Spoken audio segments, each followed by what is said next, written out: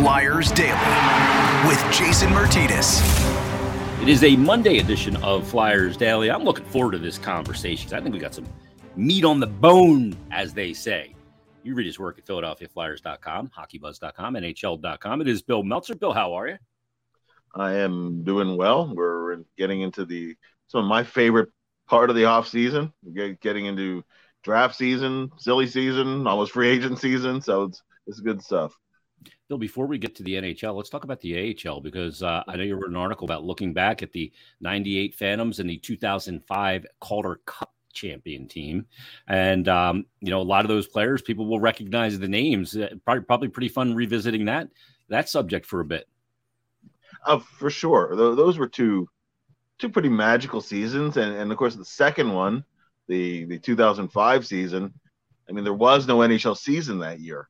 Yep. So in many ways, the best players were in the AHL that year. And just that run to winning the Calder Cup, you had Mike Richards joining the team late. You had Jeff Carter, Patrick Sharp, R.J. Umberger, Yoni Pitkinen. It was one heck of a team there, and of course Niedermaki just was insane in the playoffs. That was a fun run that year. You could go up and down there. How many guys in that roster? Even guys like Riley Cote, had NHL careers. It was that was great. And then the first championship season, which it's now time flies, right? But it's already 25 years ago. Yeah, that's crazy to me that was 25 years ago. And, it kind of launched Carter and Richards into the NHL with a lot of momentum behind them to come in and really start making a difference. 2 first-round picks. Carter joins that Phantoms team first, and then Richards, rather. And Richards just, what did he do at every level? He just won. Yeah. He just won everywhere, didn't he? Yeah, that was, and in the regular season, of course, Umberger, who was a rookie that year, led the team in scoring. And then RJ ended up in the playoffs on the third line because they were so deep. And Patrick Sharp really took a jump that season too in his development. Mm-hmm. It was just, it was unbelievable to watch. And by the time they swept Chicago in the finals, it was no surprise to anybody that they were they were the best team in the American League by that point. Bill, let's talk, because of Richards, he's got this, he just won at every level. He had whatever that intangible thing is of being a winner. Now, his career maybe didn't go as long as he would have liked, and everybody maybe would have thought, got derailed, obviously, with some unfortunate circumstances, some of it self-created by him. But this is a guy that just had the winning gene. How do you identify that? We're going to talk to Alan McCauley for Wednesday's episode. How do you identify winners? Because that's what you need. Winners. You need talent, yeah. You need speed, you need skill, you need guys who can put the neck, you need guys who can defend, you need guys who can stop the puck, but you need winners. You have just those certain guys, Bobby Clark being the ultimate example. But the way I've heard it phrased is they hate to lose more than they love to win. Yeah. And Mike Richards certainly had that. I mean, he was talking about a guy who blew people up with big hits, and he was far from the biggest guy out there. He had that will to compete. And on the shift, he had a huge hit along the sidewall just outside the zone to start, the whole thing. That whole sequence that ended with the empty, well, not empty net, but shorthanded goal. Yeah. And there were 2 chances on that shift too. They almost scored, and the second time was just pure hustle to get to the puck, the physicality. I mean, that was Mike Richards at his best. That shift, if you could put it into one single shift, that was certainly the one. Coburn was stoned on that first chance. Yeah, exactly. Fucking skate, he got all the way back and defended the rush. It was there was so much talent there, and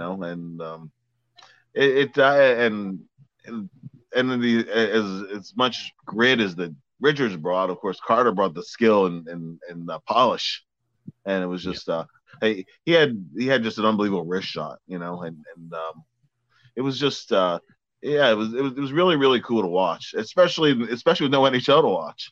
So that had to suffice, and it felt almost like a Stanley Cup, almost not quite. There was no NHL, and it's still not the NHL, but that was that was a special thing. I think in identifying players who have the it factor, though, I would say that well, for one thing, they do win at every level, and it's just a certain desire. Peter Forsberg had that too. Yeah, he had that just that steely will that that sometimes you just will not let his team lose, and Fopa had that, and it's not even something you can just measure in skill. It is. It's just a certain trait, and you know it when you see it. And the funny thing is, for some guys, it's their whole careers, and other guys, it's just a little segment of their career. Think of Keith Primo in 2004. yeah. His playoff history before then wasn't great, but that was a year when he just would not let the Flyers lose, and kept picking them up at the most crucial times, right? And that so when you see it, it's special to see, but whatever level happens. One of the guys that's going to be charged with identifying that is the guy that will be on Wednesday's episode, Alan McCauley. And, his last 2 years in junior, Bill, he played for the Ottawa 67s in the OHL. In 105 games, he had 90 goals, 104 assists for 194 points. And he gets to the NHL and finds out it ain't easy to score here. I'm not going to fill it up like that. But was a guy that, would be willing to take on a role. They're trying to build this roster, and we're going to get to some of the latest rumors and innuendo that's out there in a minute. But to have guys that know their job, and I think the big word about it for me is accept their role, because like a guy like Alan McCauley, like he comes out of the Ottawa 67s with just insane numbers. He's a CHL Player of the Year. But then you get to the NHL and find out maybe my game's not suited to be a scorer at this level, and you've got to have an acceptance, and that's why he lasted 9 years in the NHL. But finding those guys that are willing to accept their role. You find guys in drafts like Alan McCauley wasn't taken at the top of the draft despite those numbers. But you got to find guys that are willing to accept the job. Yeah, and I'd say the ultimate example is Ian LaPerriere. Yeah, he put up almost video game kind of numbers in junior hockey, and he's in the IHL, and he's a point per game guy, and even scoring a little bit for St. Louis, at the beginning of his career, but it wasn't going to be his role. He played 1,000 games in the NHL, playing a very different kind of a role. NHL, he wasn't a scorer at the NHL level. He had to accept a different role, embraced it, made himself the best he could at it, and that you need. I think that's a trait that you need to find in players too. Are you a guy who's in it for the long haul, which often means you adjust your game, and the part of the fact is too that there's only so much ice time to go around, and you need a certain amount of ice time if you're gonna score. You need to play on the power play, and you need to be out there in situations where there's more open ice. And if your role is something different, it's to check, it's to shut teams down, the kill penalties.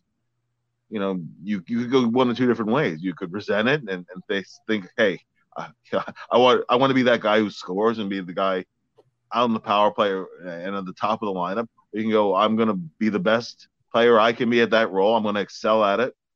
And those are the guys who make it in the long haul. So I think McCauley lived that. And I also think it involves evolving over time too. You have to stay up with how the game is played. And I think that one of the areas I think that Alan's very promising, and why some people have mentioned him, maybe he's a future general manager, is that he embraces a lot of the new methods, but still has that knowledge of the traditional approaches too as well. So I always like hearing Alan's perspectives because I think he's a really bright guy. Yeah, I do. I do as well, and the audience can hear him coming up on Wednesday. One of those guys, that tried to find his way in the NHL was point per game guys last 2 years in junior was Scott Lawton, Bill, in the OHL playing for the Oshawa Generals. He had a 56-point season in 49 games in his last year there, and he came to the NHL. Spent a lot of time in the NHL, then went back and spent the entire 16-17 season, with the exception of 2 games, with the Phantoms to find his NHL game. Now we find his name on the rumor charts. I know Elliot Friedman brought him up during Saturday night's broadcast on Hockey Night in Canada, that a lot of teams are calling about Scott Lawton, and he's got a lot of interest. Now, to me, it's really easy to see why he's got interest. Everybody needs the versatile guys. Everybody, these teams looking to go over the top. I look at Lawton and I kind of categorize him like this. He doesn't look like a difference maker, but when you're in a key series, he will make a difference because of all the little things that he can do and the way he can move around in your lineup, center wing, penalty kill, all of those things. And I think maybe what happened here is he's on that list where the Flyers weren't looking to move him for obvious reasons, leadership, the season he had, the effect he can have on younger players. But I think they're finding maybe there's more interest in Scott Lawton around the league, and that could drive a price up. And all of a sudden you put yourself in a position where you got to make a real tough decision. Yeah. And I'm, Lawton's 29 years old now. A lot of what he brings, you were mentioning the versatility and all that too, and then the effect on the locker room. There's the intangible side, and that you can find somebody who's going to put the same numbers that he put up. That's not the issue. That's not why you could get a first round pick for him. It's because he's so much of a tone setter before you ever step on the ice. I've said this before, that if you went to a training camp and you knew nothing about anyone on the team, and you were to say, "Who's this guy?" Right? And you go, "Well, looks like the way he's working his butt off out there, looks like a guy on a tryout." And Lots approaches every day like he's a guy on a tryout, just trying to make a team, because he never cuts any corners. He works his tail off, and the other part on top of that, of course, that he really cares. And the other reason why the Flyers are loath to trade him is that he wants to be a Flyer. He takes pride in being a Flyer. He does. Those are things that are not that easy to find. He's not a mercenary kind of guy. He wants to do it here. But, if you get the right trade, you have to do it because you're thinking long term, right? But by the time you're ready to win again, several years down the line, it's hard. I mean, you want to – he is the kind of guy you want to, as a veteran, even if you're doing a rebuild, you want him around your young players, setting an example for how to do things the right way. But everything has a dollar amount and a asset value attached to it.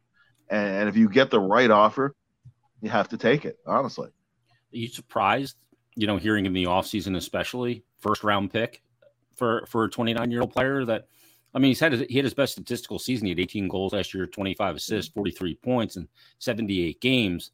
But, I mean, a first-round pick in the 2023 draft is gold, right? I mean, this is – Oh, yeah, in a draft this deep? Yeah. That's there are some years when a 25th overall pick is not really very different from a middle of the second-round pick. Yeah. This is not one of those years, especially because – you're going to get to a point where there's not consensus and guys are going to slip. And the Flyers already having the 22nd overall pick, that opens a whole realm of possibilities. If that's the way you want to go, you could probably find the guy who drops to you. You could package the two picks, take maybe a mid-round pick and move up. Or, maybe you move one of those other picks and move down with one of them, and you pick up an additional, like maybe a second-round pick this year, maybe another asset either this year or next year. So that's there's a lot of value and a lot of flexibility that brings, and that's pretty appealing. Yeah, I mean, if you got a late 20s, you have 22 and you have 7, you pick your player at 7, and then you take those other 2 picks. You see a player sitting there at 17, 18, and all of a sudden that you had in your top 10, you maybe swing a deal and you get up there, and then you can end up with a Richards Carter-like draft, right? I mean, and you had that with Cutter Gauthier and some of the other young players, and we're hoping for continued development there as well. So it really would provide you a lot of flexibility, and you already have multiple firsts in next year's draft as well. So we'll see where this goes. Yeah. I think he's one of those guys that like we talked about Carter Hart last week. We're going to talk about him again in a second, but I get like an anxious feeling thinking about it, because I know teams that go through rebuilds that don't have great leadership, things get really, there's complacency, there's things, the details not there in being a pro, and you can't let young players come into the league. And, Torts isn't going to give them an inch, but they need it from one of their, teammates, because it means more when a teammate's holding you accountable than the coaching staff, even though the coach holds the hammer. No, for sure. And you really you need a leadership group in the room. Um, a guy like Scott Lawton is such a vital element to any leadership group. Um, he holds himself accountable, and he works so hard that other guys really feel like I have to work hard too. I can. Um, I don't know that the Flyers have the guy who's the designated bad cop. That's not really Lots, but I know that the years that they had Wayne Simmons, nobody wanted to piss Wayne Simmons off. Nope. And they or before him, Chris Pronger, besides being their number one defenseman, he was the guy nobody wanted to piss off. Nobody wanted Prongs mad at them. And so the Flyers would at some point like to have that element again too. It's hard. It's hard with your veteran leadership. That's definitely an element that is a part of roster building that you can't find in an analytics chart. You can't find on basic stats. You can't find it. And there's not a magical formula, but there's just certain elements that you need. The leadership piece of it being one of it. And anytime you're trading a leader who's pretty much universally acknowledged, there might not be a more respected guy in that room, you really have to go into it carefully. But again, when you weigh the value, there's a certain point where you just have to do it. Yeah, and we talked about it when they extended Scott Lawton instead of trading him at that deadline, that the cost for replacement was going to be far more significant than what you lost and what they ended up paying him as well. Carter Hartbill, we've heard more team names out there. Buffalo's been mentioned. I mean, all of the obvious goalie candidates or teams that need a goaltender are candidates for a trade when there's a goalie available. But I had Kevin Woodley from In Goal Magazine, the goalie guru, does some stuff for Sportsnet as well. I had him on my Stick to Hockey show, and we were talking about Carter. And, Kevin really looks at everything in the advanced numbers through ClearSight and all that stuff, Steve Alliquette's business. And, he portends that he's going to end up being a really good goalie in the NHL. He's got the skills, he's got the mindset, all of that stuff. But the goalie market is really interesting. Like, Connor Hellebuyck's on that market this year. There's Freddie Anderson. There's a lot of guys out there. And we were talking about why you don't get a great return for goaltending. And one of the things that he mentioned, and I want to get your thoughts on it, was that, you can have – everybody wants two goalies now anyway because of the wear and tear. And then you hope that one of them goes on a tear and goes on a heater at playoff time, and, you don't have to pay him a ton of money. So that old notion of having that franchise goalie, like a guy like Brodeur that was with the Devils forever, those kind of guys, it seems like with the two goalie system now, that's kind of fading away. And there's not as many bona fide stud number ones in the league right now.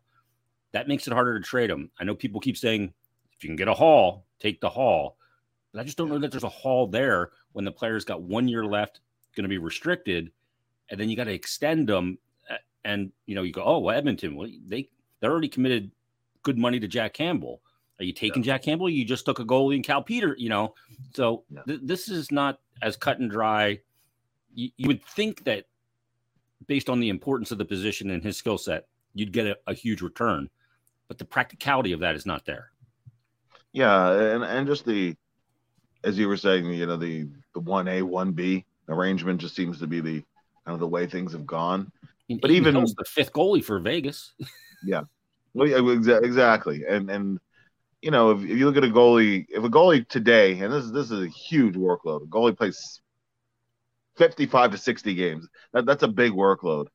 But when you're weighing it against cap, right? And you got to get through a season, you wouldn't give a position player who plays 55, 60 games that, and you have only so many dollars to go around. Yep. And the other part of it too is, and not a guy like Kevin certainly, but I think the average person who looks at it, especially people who've never played the position, myself being one of them, but I think that I think there's a tendency to not know how to rate good goalies on bad teams, because if you play on a porous defensive team, it's gonna pull your numbers down, and and when it goes on for long enough, you have a lot of backdoor goals, that kind of thing, right? That's not going to. It's not really going to show. It's going to pull. It's going to pull down your, saves above expected and everything else that goes with it. You have no margin for error on many nights, and I think that a lot of people that rate goalies don't understand that a good goalie on a particularly struggling team, it's going to have an effect. He's not going to put up Vezina kind of numbers or top echelon, and then all of a sudden you see a lot of those guys end up on a good team or even a contending team, and all of a sudden, Linus Ullmark being a great example this past season. And to me, Carter Hart is very much one of those guys. You put an elite team in front of Carter Hart, then all of a sudden, I think he would have almost Vezina kind of numbers. If he stays healthy for a season. And one of the odd things about goaltending as opposed to other positions too is whereas a 91% save percentage is kind of average, 92% is upper league. That's one save out of 100 shots. Yep. That's one save out of several games. Yeah. And it's a 1% difference, but it definitely affects the perception of how a goalie's numbers look too. So I think there's all those factors at play, and the other part of it too is, as you were saying too, you're going to walk. It's very risky to lock up a goalie into the number of unrestricted free agent years. Carter Hart, for example, being 2 years away from being unrestricted. Are you going to pay a king's ransom? Or are you going to lock him up long term, given injury risk, injury history, those kind of things? These aren't easy things to measure, and it's hard to set a true value for.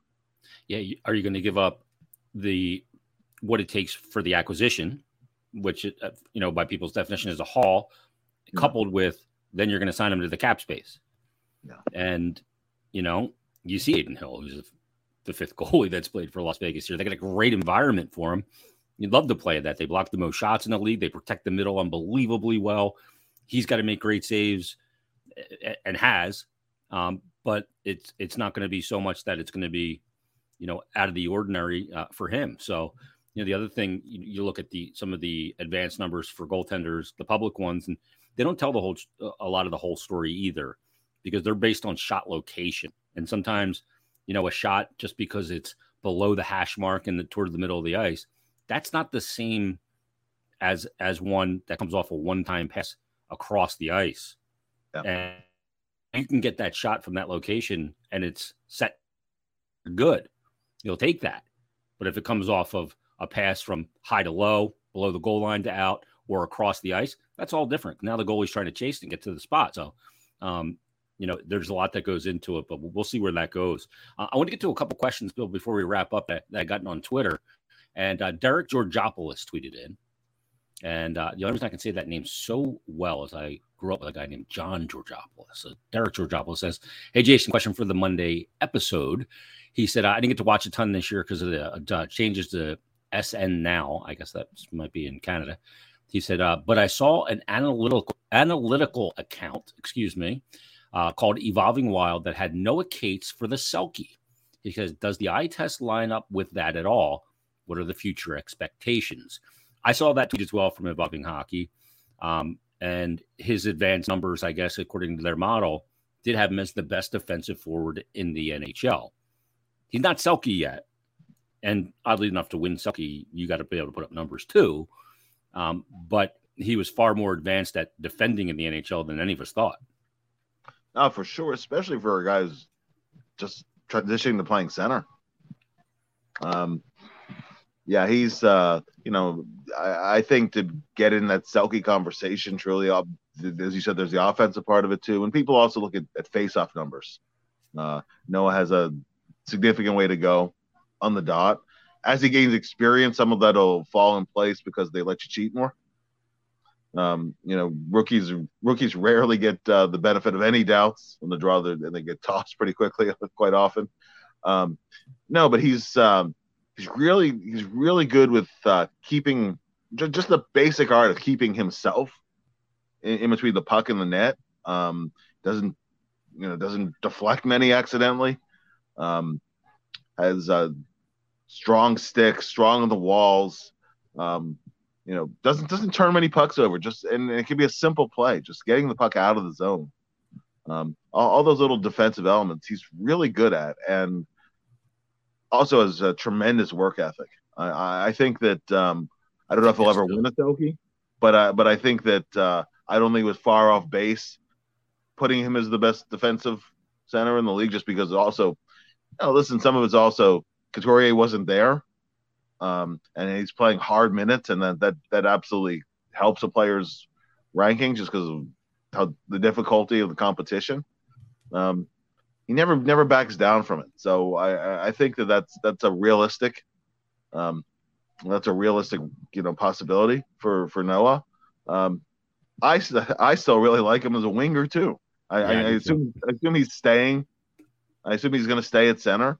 But he's a very good F1. He really creates a lot of turnovers in possession when you have him on left wing and getting to the net and scoring greasy goals. I think he angles guys beautifully into the teeth of your forecheck too.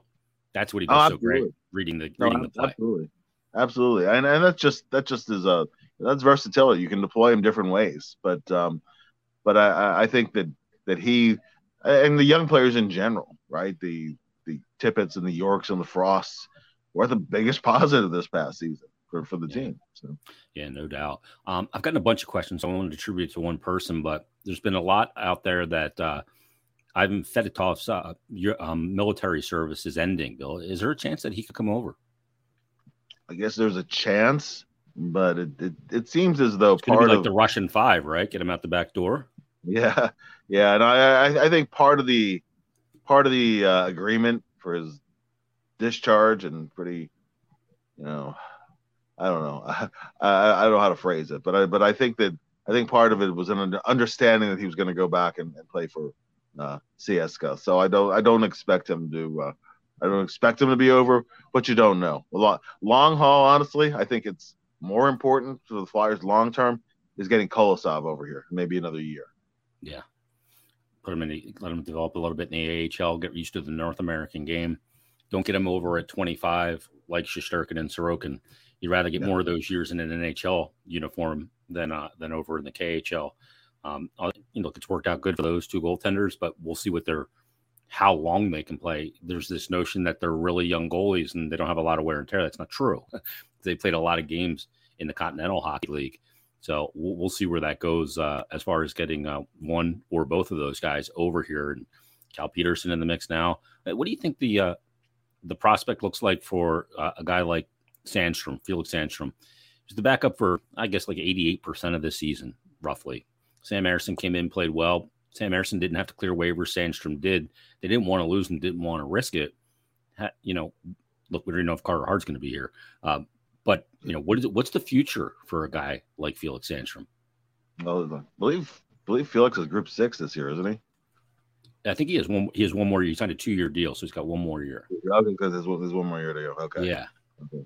So I don't know. I think the organization is higher on Sam Ersson. It seemed that Torts wasn't totally enamored with Sandstrom. Wasn't shy about saying it either. Yeah, no, not none the least. And a lot of it was the one bad goal a game syndrome. Yep.